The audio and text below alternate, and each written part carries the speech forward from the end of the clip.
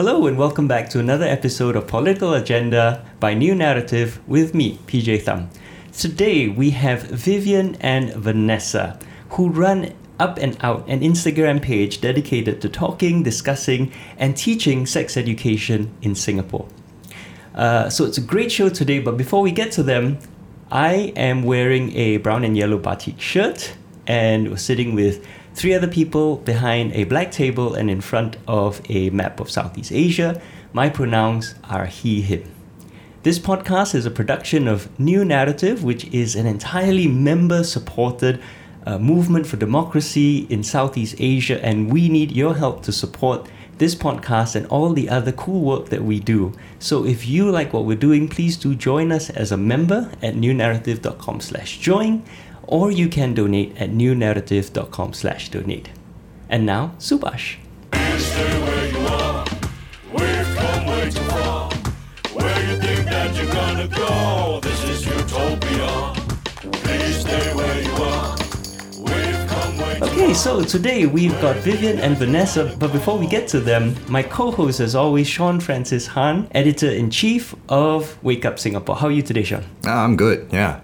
We're talking about a topic that I have just a lot of very bizarre and horrifying experiences with. Because I grew up in a Catholic boys' school, right? It's like the two worst things you could put together. But yeah, I had a lot of very interesting experiences with sex ed, and I'm very, very excited to jump in and talk all about it. But before we get into that, my pronouns are he, him, and I'm wearing a red maroon basic tee. Yeah. Anyways, let's jump right into it. So, Vanessa, Vivian, what are you wearing? What are your pronouns? I'm wearing this blue and white vertical striped dress. My pronouns are she, her. Right, I'm Vivian, and I am wearing off-the-shoulder red jumpsuit, and my pronouns are she, her. So, how did the both of you get interested in activism, in trying to do something socio-politically aware? It wasn't like one incident that made me personally want to get into it. It was more like accumulation of everything that we've experienced so far. Okay. So, as you said, in schools, sex ed in particular was a very terribly taught subject. And I wasn't happy about it even since then. So it just kind of accumulated throughout the years. And after a while, I thought like, hey, Instagram is free, so I can do something about it.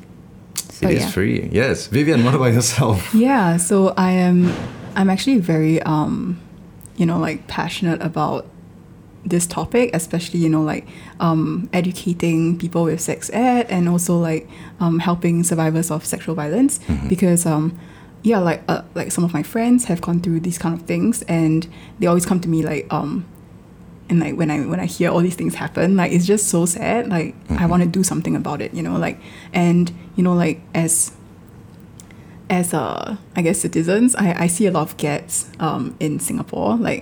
The government is not really doing that much, so I would think this is a gap we can come in and try to fill. Yeah. All right. So let's get right into it. What is Up and Out?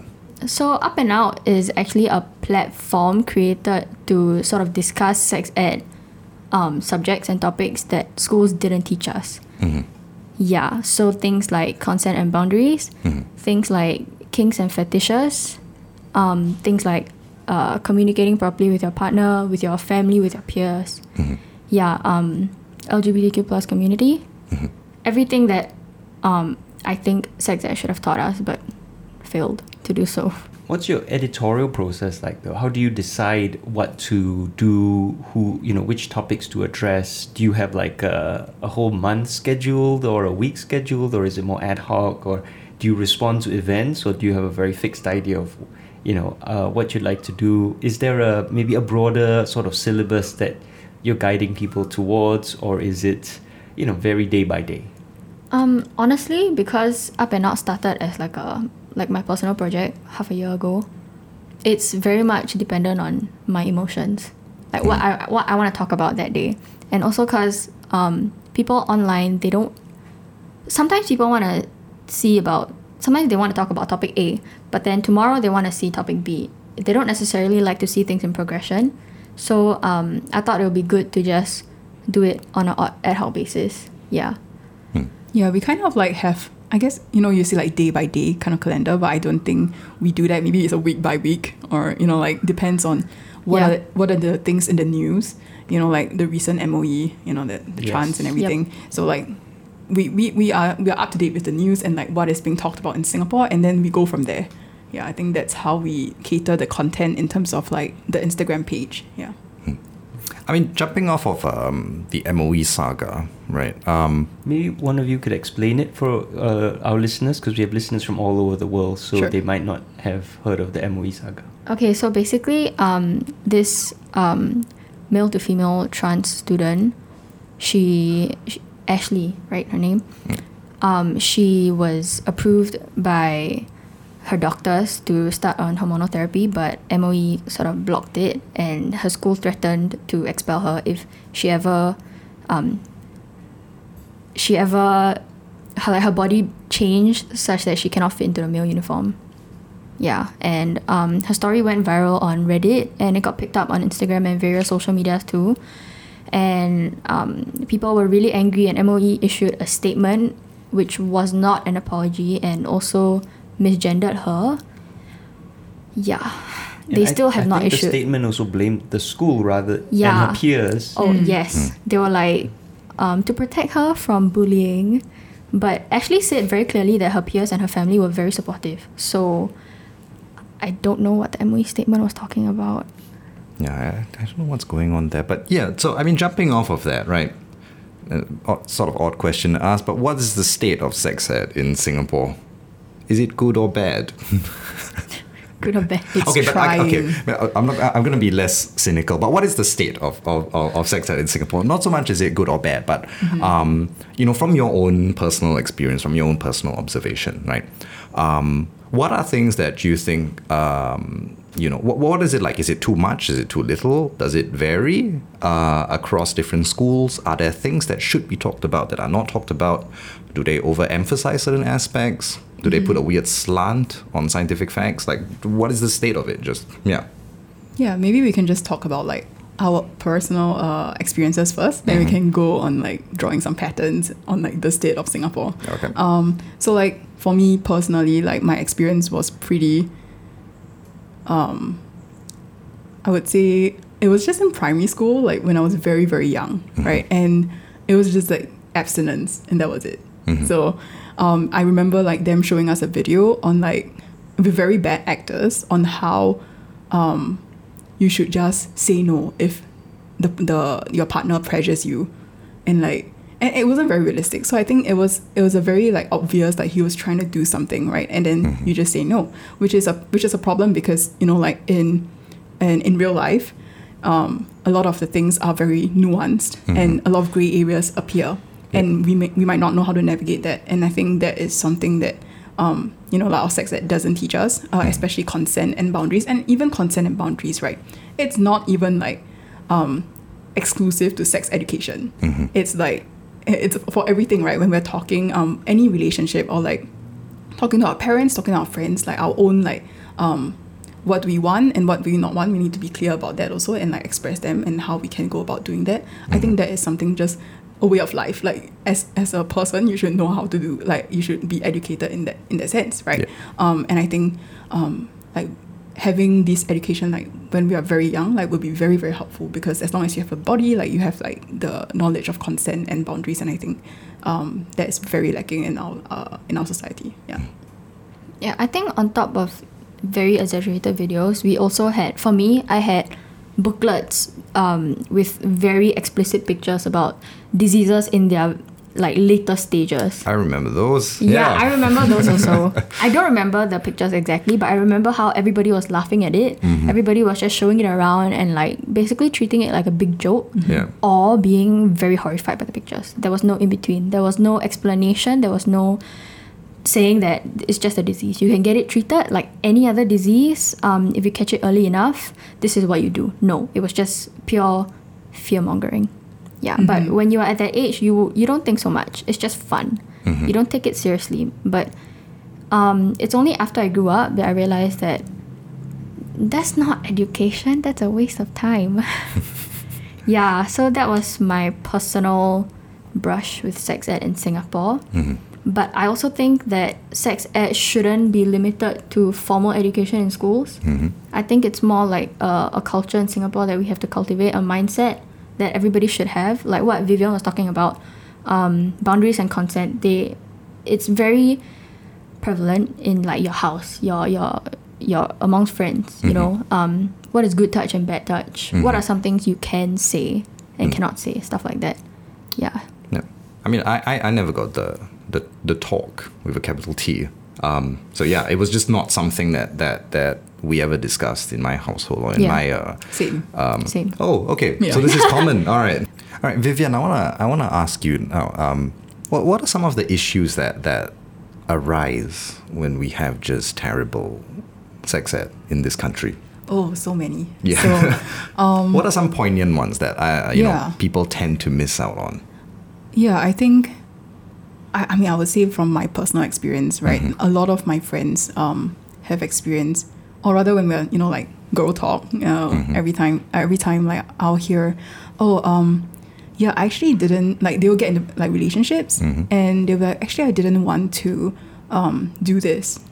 But then because he say, because he wanted it, then I like when I say oh maybe not, then like he like I can feel that he's upset, so I feel bad.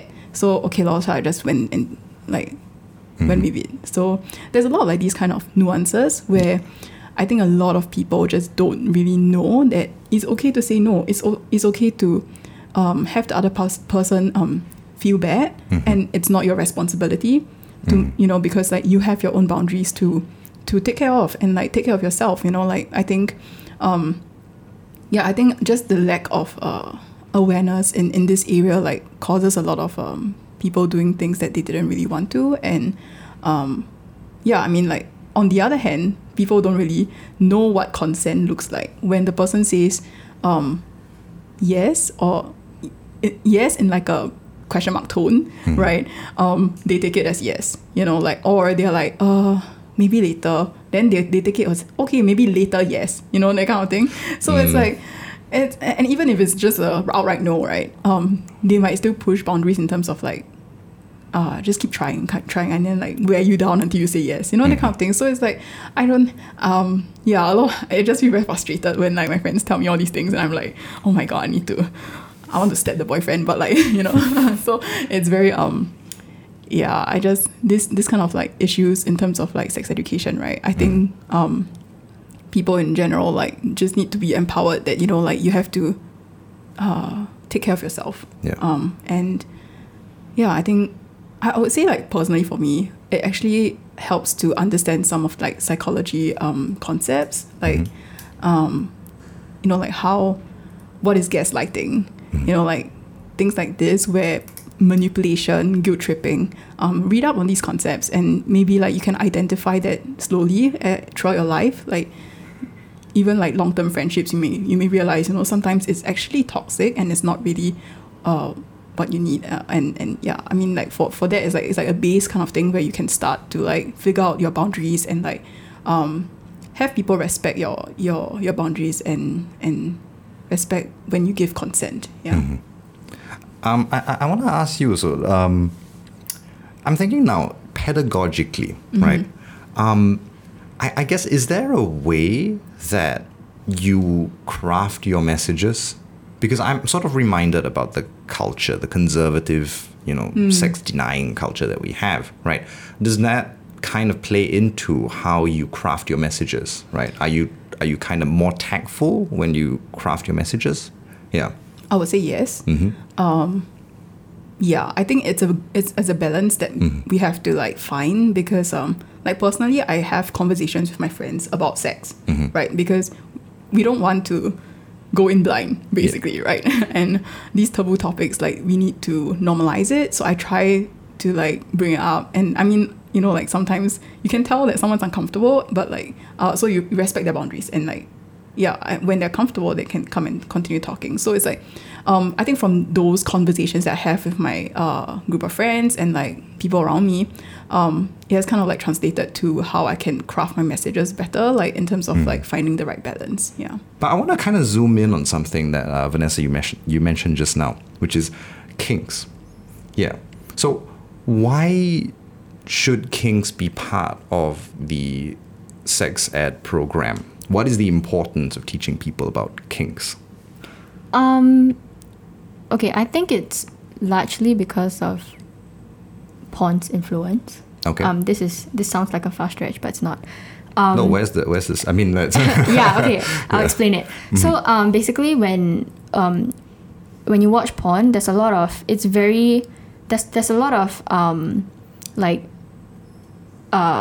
aggressiveness that they show in porn videos, and it's very normalized to the point that when people just want to have fun and do things normally without all the extra like bondage, roughness, slapping, and all that stuff, it's seen as vanilla in a negative way, But when you educate yourself about kinks, and like what they are actually, I think you can consume these types of media with like a more critical eye, if that makes sense. Yeah. So you know what you're seeing. You know that this is an option, but it doesn't have to be the only option. It's just a way for you and your partner to have fun. But if you don't want to, it's fine too. There are a lot of other options you guys can try. The main thing is your bond. You have fun while doing it. You stay safe. Yeah. Speaking about like media influence, right? Like K-dramas, right? What we see in K-dramas where, like the guy is being rough and like in a sense a bit more masculine in a lot of people's like thoughts, and like girls are like swooning over like the guy like did that, he just went for the kiss and everything, but like there's something like it's very portrayed in media like K-drama, Chinese dramas, Southeast Asian dramas, as well as like American dramas or like Western dramas, right? And the media is telling us like this is okay, and I think a lot of us like like even like kinks, like maybe let's bring in maybe like 50 Shades of Grey, right? Like bondage or like BDSM, that kind of thing, right? I think it's important to like educate ourselves as well, like what is pleasure, like it's empowering for the individual as well. Like why are we not talking about it? And also like when we're talking about kinks, right? Like where are the boundaries within that particular kink? Like it's something that you need to, which is good to learn as well. So you are able to communicate with your partner in a better fashion as well. Yeah. Sorry. Go ahead. Okay. Yeah. No, I just wanted to say one thing on top of what she said. I think it's important to distinguish between education and entertainment. So what the media shows us, whether it's explicit porn or just soft porn or just in mainstream media, it's all entertainment. It shouldn't be taken as like face value. This is what intimacy should be like. It's not like that. It's just entertainment. You should get your education somewhere else. I mean, we've been talking a lot about like media and social media, right? But I want to kind of bring it now to the personal, everyday level, right? And I think this is a very personal question for me because, I have conversations with my friends, right? Whether they be men or women or boys, girls, teenagers, right? And I just have no idea how to talk to them about these issues, right? I have female friends who tell me that they've had bad experiences, traumatic experiences that, exist on the gray line. And all I can say is, F that dude, right? I mean, what I don't know. I don't know what I'm supposed to say or what I'm supposed to do.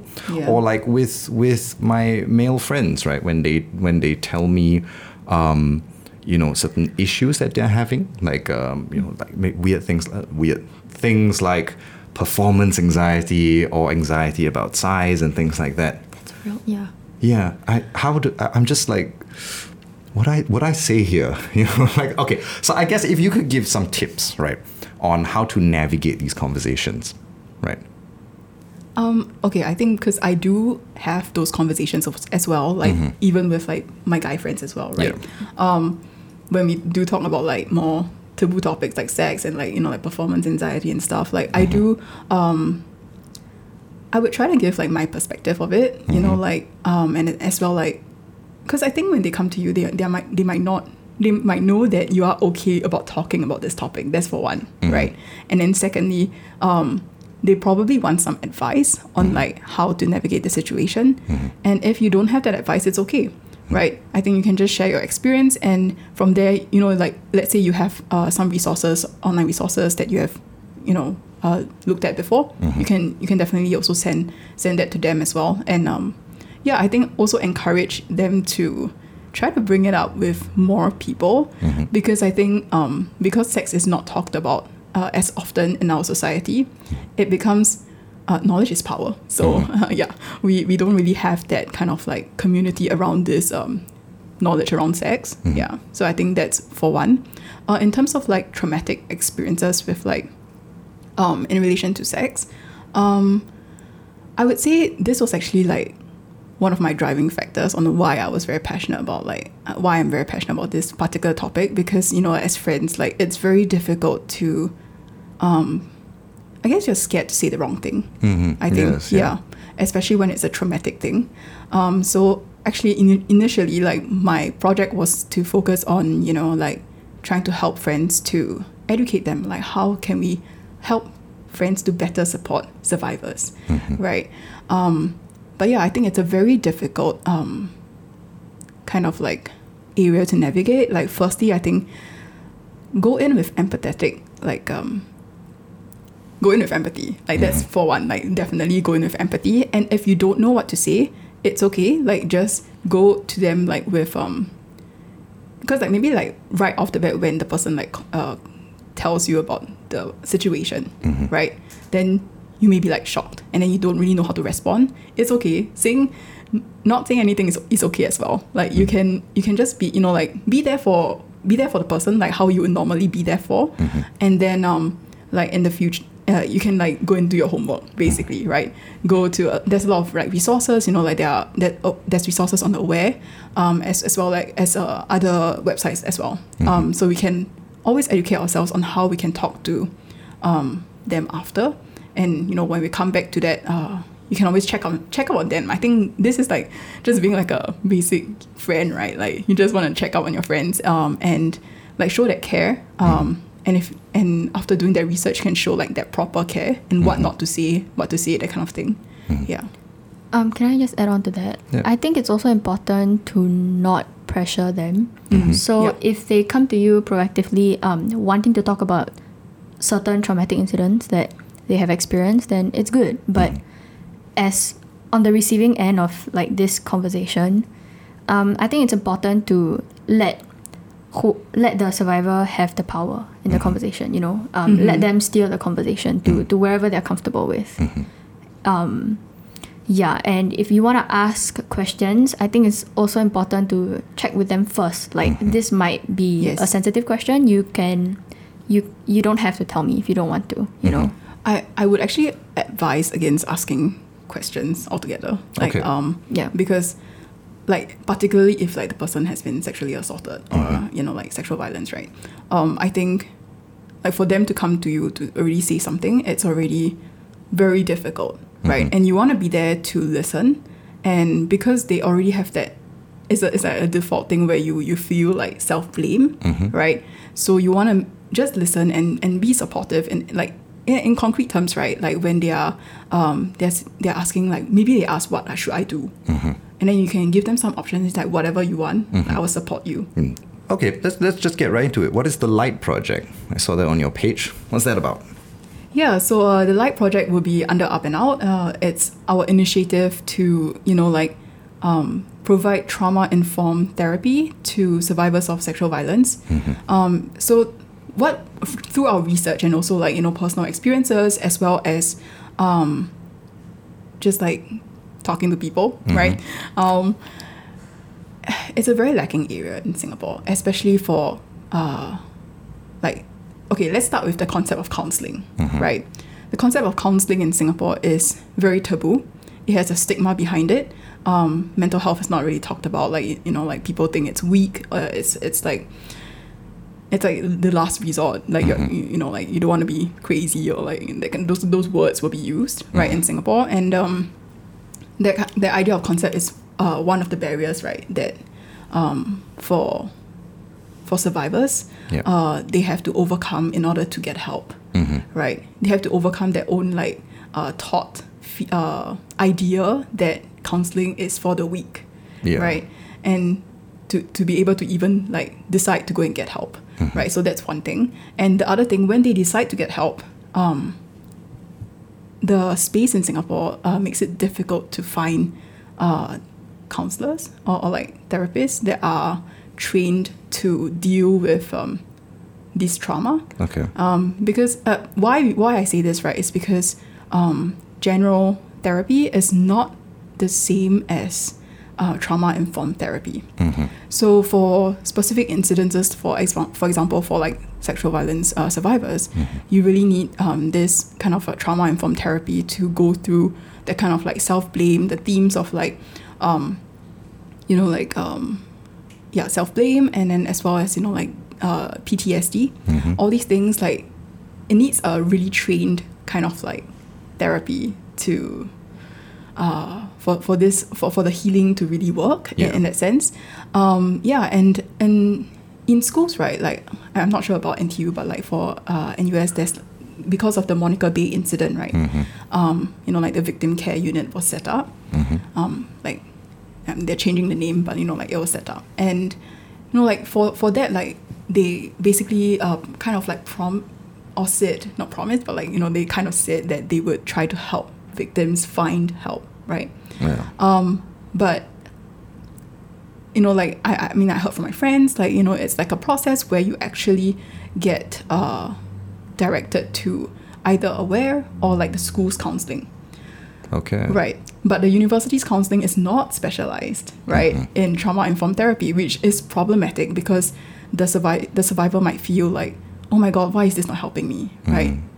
Like, why do I feel worse after going for this, that kind of thing.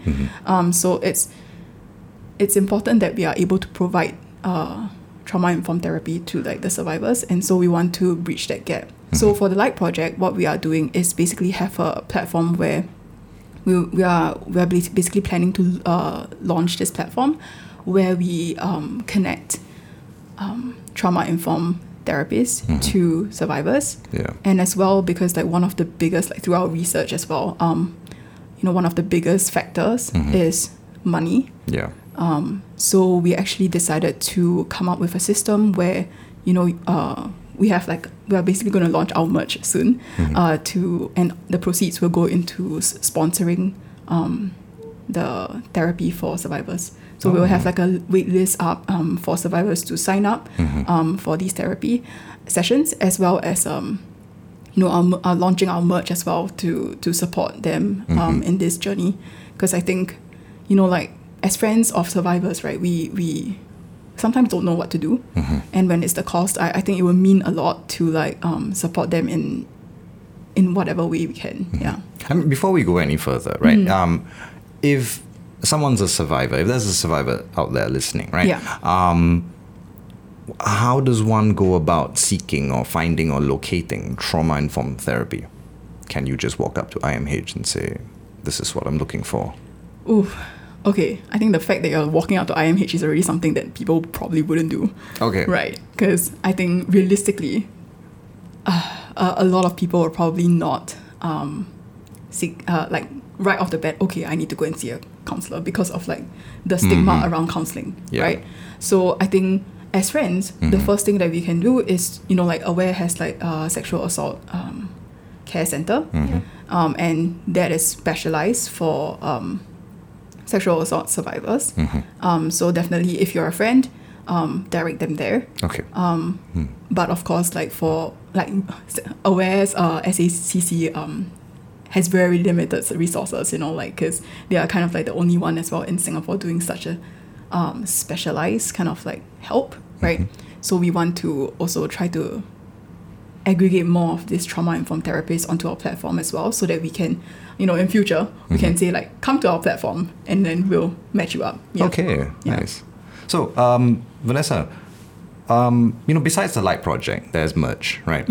Is there anything else in store? Where do you see Up and Out heading? If I can also ask, what you have right now is a very one-way sort of relation. People ask you and then you post. Are you planning on expanding the community, especially one that would work sideways, where people can talk to each other and discuss with each other and try and build a supportive community around what you're doing, so that also the two of you don't always have to be there and using up your time, but that people can support each other? Is there any ideas in that direction? We toyed around with the idea of creating a subreddit, because on Reddit people are usually very responsive and very happy to discuss among each other. But I had like an Instagram poll, and people said people were not very like receptive of a Reddit subreddit. So we might go back to that later, but for now our immediate plan is to, I guess, we want to launch like a sort of like a podcast chat session, both of us, where we sort of sit down in a comfortable setting and talk about topics like these. So I think that being casual with just two friends talking about this will make it very relatable for a lot of people. And I'm hoping that the comments will also sort of trigger like more discussions. And in the far future, I'm hoping to have workshops for youths, for maybe new moms, new couples and stuff like that, on how to navigate their relationship, how to handle pregnancy and stuff like that. I'm hoping to invite experts to teach those workshops and like work together with them to form like a curriculum that's age appropriate and life stage appropriate. Yeah, that's a long-term goal for me. Yeah. And so I have this question that I've asked a lot of people who come on about limiting what we do to Singapore. There seems to be very often assumption that it's all very context specific, and we just think about, okay, we're just serving a Singaporean audience and a community. But have you considered also your community, especially since you're on Instagram, which is global, might go beyond Singapore? And this would then have ramifications far beyond simply who's reading. But for example, when you're talking about trying to optimize your resources, could you refer people to therapists who are outside of Singapore? Right? In a previous episode, which aired in January, Reeds was on talking about mental health, and she talked about how expensive her therapy was. And I said, well, my therapist is in KL. Right? In this day and age, we just talk on video call, and I'm paying 100 ringgit, and Reeds was saying her therapy was costing 240 Sing, right? Which is, like ends up being something like 6 times what I'm paying.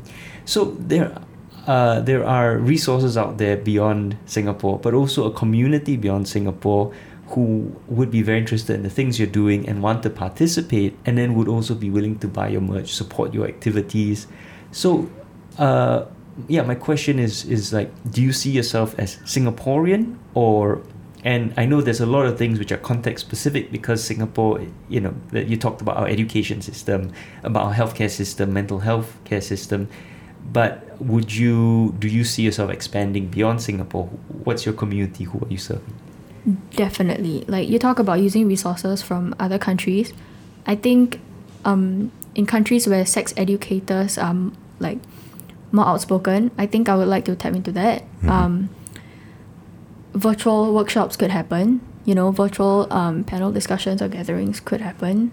That's something I would like to explore. So, and we did talk about bringing in therapists from different countries, but we're still not sure. We're not very sure about like the law surrounding like using like bringing medical professionals from other countries into Singapore to have patients in Singapore. We're not very sure about the legal system surrounding that. So we decided to stick with Singapore for now, and once this Light Project thing is going smoothly, then we'll see if we can expand. Yeah, I think definitely in terms of expanding, right? Like Singapore is still like, I guess the context still kind of matters in terms of like what's the available help, right? So like in some countries or some cities, right, the government has funded this kind of help already, right? And it's free to like people to go to, right? But in Singapore, it's not. And it's very difficult to find the help. So there are these two conditions, and definitely we can expand to countries or cities that meet these two conditions. So in that sense, we want to start in Singapore and also expand from there, because definitely, helping more people is always good. Yeah. So right now, if somebody watching or listening is interested, how can they join? Can they join? Are you looking for interns? Join Up and Out? Yeah. Not really interns.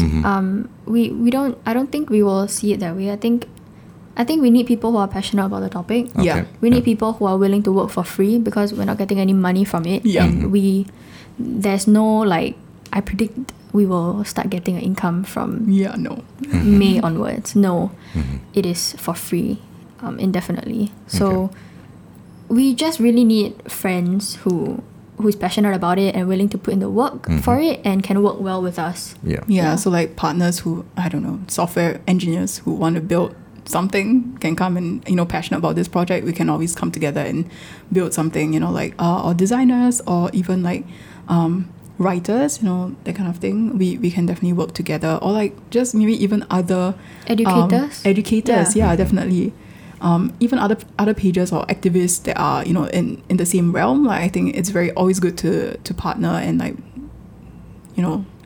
spread the word out there even more. Yeah. We'll put a link in the show notes below this video and below the podcast, in the show notes for podcasts, where how people can contact you if they want to get involved. For sure. But if you don't mind me following that up, right, with another question, which is another theme that has really come up in a lot of these conversations, and which ties into the question I wanted to ask earlier. It's about the sort of elite nature of activism in Singapore, where because people like us who have degrees, who have privilege, are the people who have the resources, time and space to do activism. Activism then becomes a very privileged space, and that then brings on a lot of problems. For example, we're all talking in English when there are many people in Singapore who don't operate primarily in English, who work in different cultures, live in sort of different cultural spheres, linguistic spheres, social spheres, right? How do we reach them? And how do we, and in a sense, it also ends up like we end up catering to people like ourselves. There are plenty of people with similar backgrounds to ourselves, i.e. English educated and well educated, and if I might surmise, like reasonably well off, not living in poverty, who need your resources and help, but then we just end up catering to them. So how do we expand beyond those circles? There's another question that has been on my mind, and we've asked different people who've come on the podcast. And also kind of, is there also, when it comes to sex ed specifically, a sort of elite dimension to it, as in, do students at elite schools have a different kind of sex ed from students at quote-unquote neighborhood schools, and non-mission schools, for example? So there's sort of like two related things there about elitism I'm very curious about. Okay, so I actually thought about this, like when I first started the platform. I wanted to translate stuff to different languages on Instagram, but I'm not very fluent in anything else. Yeah, so and I couldn't find people who are super fluent either in other languages, which is kind of sad.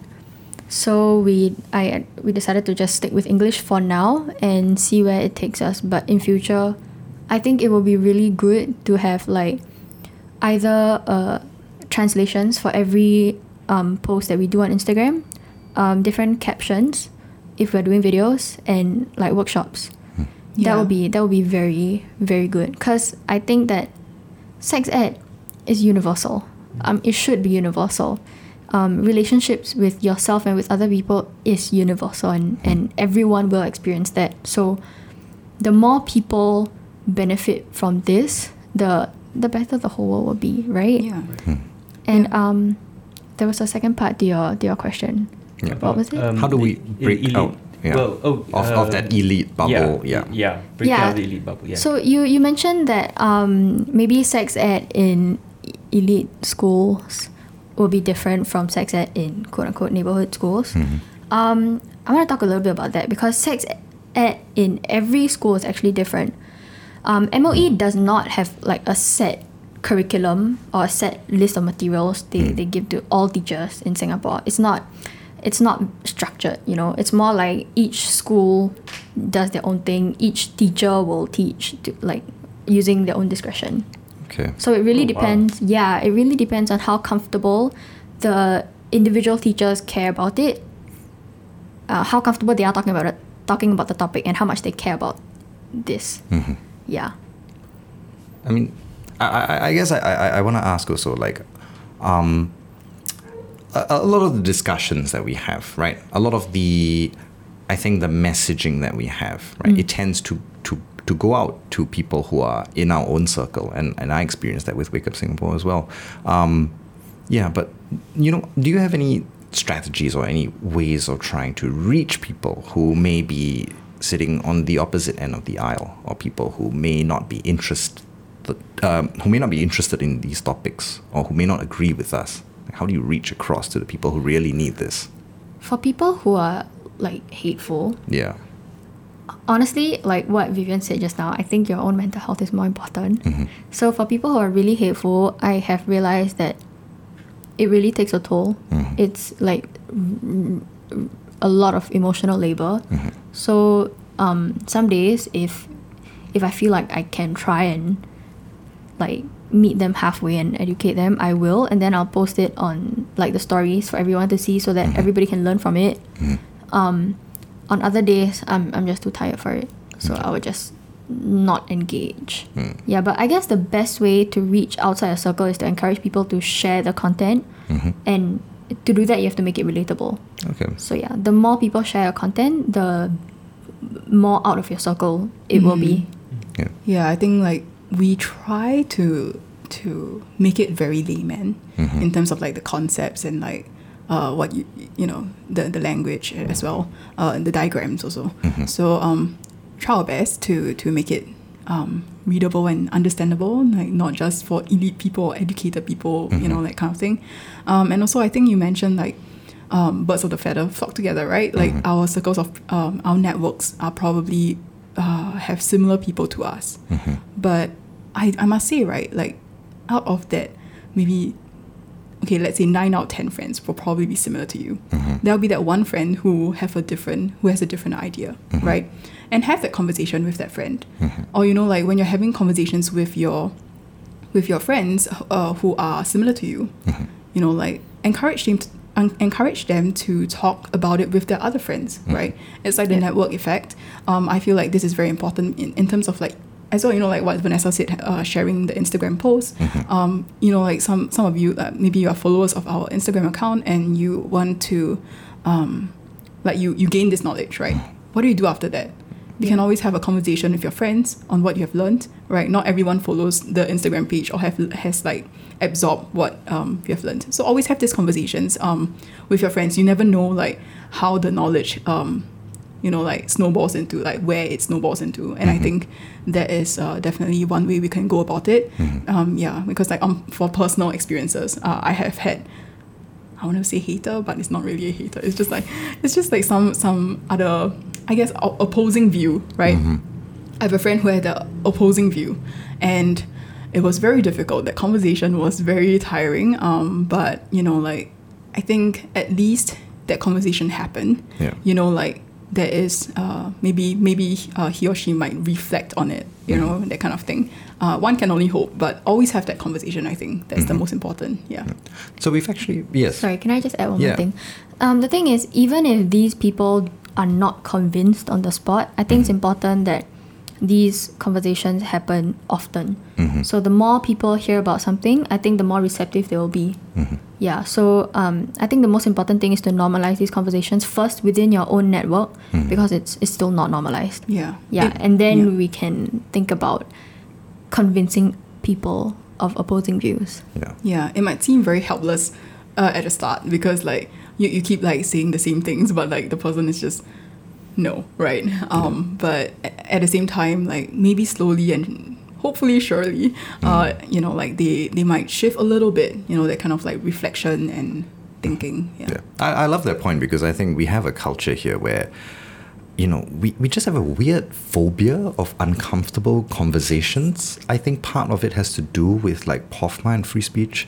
But another big part of it, you know, is of course the ramifications of these laws and these policies that just become a big cultural milieu. But it's amazing to me how scared people are to have conversations. I remember when Preeti was on the show and she was talking about the discussions she was having about Chinese privilege. People just freaked out. Oh, yes. Like you know, it touches a real raw nerve with people. Like they can't be uncomfortable in the slightest. And so I really resonate with that point, right? Have the discussions, normalize it, right? Make it okay. Like get them used to it, right? Yeah. So And I think studies have shown also, like, well, just two things. One is that people who live in very close, dense, crowded societies, because there's so much more interaction and so many more chances for things to go wrong or to take offense, they develop a very dense set of unwritten rules to govern behavior and are very cautious about anything which then pushes the boundaries, right? And if you look at crowded islands, crowded spaces like Japan, for example, and Singapore being two good examples about how people have to be very cautious about navigating, because there's just so many people and so many opportunities for social interactions, uninitiated social interactions that becomes we develop these codes and rules and are very cautious about violating them. So that's one thing. Another thing, increasingly, there's a whole genre of research about how people's worldviews are tied up in their identity and their sense of self rather than in specific policies. And people may not actually care about your specific policy or know any sort of nuance about it. But because your policy, what you're talking about, is opposed to their sense of identity, they instinctively then oppose it and bring up all sorts of reasons why it's wrong. And there's very little you can do on that sort of factual policy level. You have to then interrogate the whole sense of self, which is very challenging for anyone, right? Self-awareness is deeply difficult. So studies have shown, like, people who identify a certain way politically, they're far more receptive to whatever policy the people of the political leaders of their identity are proposing. And then if you tell them, oh, those policies have swapped 180 degrees, they're way more receptive. Oh, yeah, okay, then, we'll accept that swap. So it's really I'm really oversimplifying the experiment and the explanation, but basically it's more about the identity than the policy. Yeah. Well, that brings us into the big question that we ask all of our guests at the end of the show, right? And we kind of walked into it a little bit just now, right? But what is your theory of change, right? What do you think change is? How do you think it will happen? How do you think it should happen? How do you feel like what you are doing is bringing or making change in the world or in Singapore? Yeah. Maybe we could hear from Vivian first? Sure. Yeah, I think this may not apply to everybody, but like for me personally, I feel like change is when just one person, changes their mindset or like gets, like influence from like what we're trying to do, what we're trying to advocate. In terms of like, let's say you learn something, like that is change for me, for the Light Project, right? Just one survivor gets therapy. That's a change for me. You know, like I feel like sometimes we think change is something so big, but really, like, it's just that one person. Like, if you change the person's life, like, that is a huge thing already, right? And so I think for me personally, you know, like, I don't really have that traditional sense of like, oh, world change, I want world peace, that kind of thing. But yeah, I think what we're doing, we want to help as many as we can, and every person is a big amount of change already. Yeah. Yeah. I'm gonna sound a little bit cliche here, but I think for me, change starts with yourself. A shift in mindset is very important because, like what we said earlier, people don't want to see themselves as the bad guy. They don't want to see themselves as wrong. It feels like their identity, their core identity, has been compromised, right? So understanding that you're not perfect, you don't know everything in the world, you are wrong, like in one way or another. I think that's very important to sort of open up your mind to be receptive to new information that might benefit your life. You never know. So I think that if you want to make change, it should start with yourself first, and then once you actually change yourself, you will start picking up things in other people, small things that can be changed too. Like you talk about Preeti, talking about Chinese privilege and racism, right? Call out small instances of racism. Call out small instances of ignorance when someone is talking about sex ed, like misconceptions about birth control. Just on the spot, just say, why do you think that? Like, if someone says, oh, you shouldn't take birth control pills because it messes with your fertility. Like, don't just keep quiet and be like awkward. Just, oh, why do you think that? That's actually not true because blah, blah, blah. You know, small everyday conversations like that can make a very lasting change in that one person's life. And that will spread. Yeah. And I think, like, you mentioned about identity, right? Like, when we feel like our identity is attacked, like, the things that we say, you know, we might feel like it's very tied to our identity, but actually it's not. So I think you need to remember, like, you know, like, in terms of, like, let's say Chinese privilege, right? If you're Chinese and someone talks about Chinese privilege, you feel like your identity might be attacked, right? Because you're Chinese. But it's not true, right? Like, you're Chinese, yes, but there is a problem. And so, like, think about it in, you know, other people's shoes as well, and, like, just the empathy. Just try to have empathy. I think that is just number one. Yeah. Or in a very systemic way, because I think this is always a challenge with racism. When you talk about racism, people feel like you're accusing them of being racist. You know, when actually racism stems a lot more from structural and systemic factors, which we don't even realize or can control, which you need either all of society to work together on, or the government to legislate or regulate, right? And that's really what we should be focusing on. But too often racism ends up being, you don't be racist, and you know, that's what people hear, that's what people feel, when it's really about, we need better anti-discrimination legislation. You know, we need to have, as a society, set out clear boundaries, borders, what's acceptable, not acceptable, things like that, right? And it's not about individuals. So I've also found that, like, talking about things systemically, right, is more effective than talking about things on a personal level, especially when it's something that people can feel very attacked about. Yeah, just one more thing. I think it's also very important to know your audience. So, like, if you're talking to someone who has never had this conversation before, you have to be prepared to be very patient. Yeah, and go into the conversation with love, basically, with understanding. I think that's how we convince people. So, absolute final question from me, right? What's one piece of change you'd like to see in Singapore vis-a-vis sex ed, sex culture, sex positivity? Just one. One change. One is so hard. Okay, I will go first. For me personally, I think my one change is consent and boundaries being taught to children in primary school, set by MOE. Yeah, Yes. I would like to see that as well. MOE, shout out to you. I think for me it's the LGBTQ plus community and people who don't fit into the binary. Cause like I can't believe in this day and age, like why are we still debating people's existence?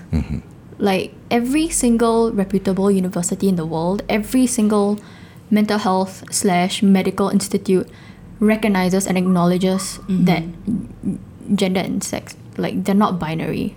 It's a spectrum. They have published papers about it, but somehow a lot of people still think that just their existence is wrong, which I really don't understand. So that's like a basic human right. Like that's one thing that I want to see. Sort of expanding on that a little bit, right? I shouldn't, but expanding on that a little bit, there is kind of an impasse there, right? It's that it seems like something that it appears just contradictory or at odds with Singapore, because if you had sex ed in schools or in any institution, you would run up against the law, because 377A still exists. Same-sex marriage is not legalized.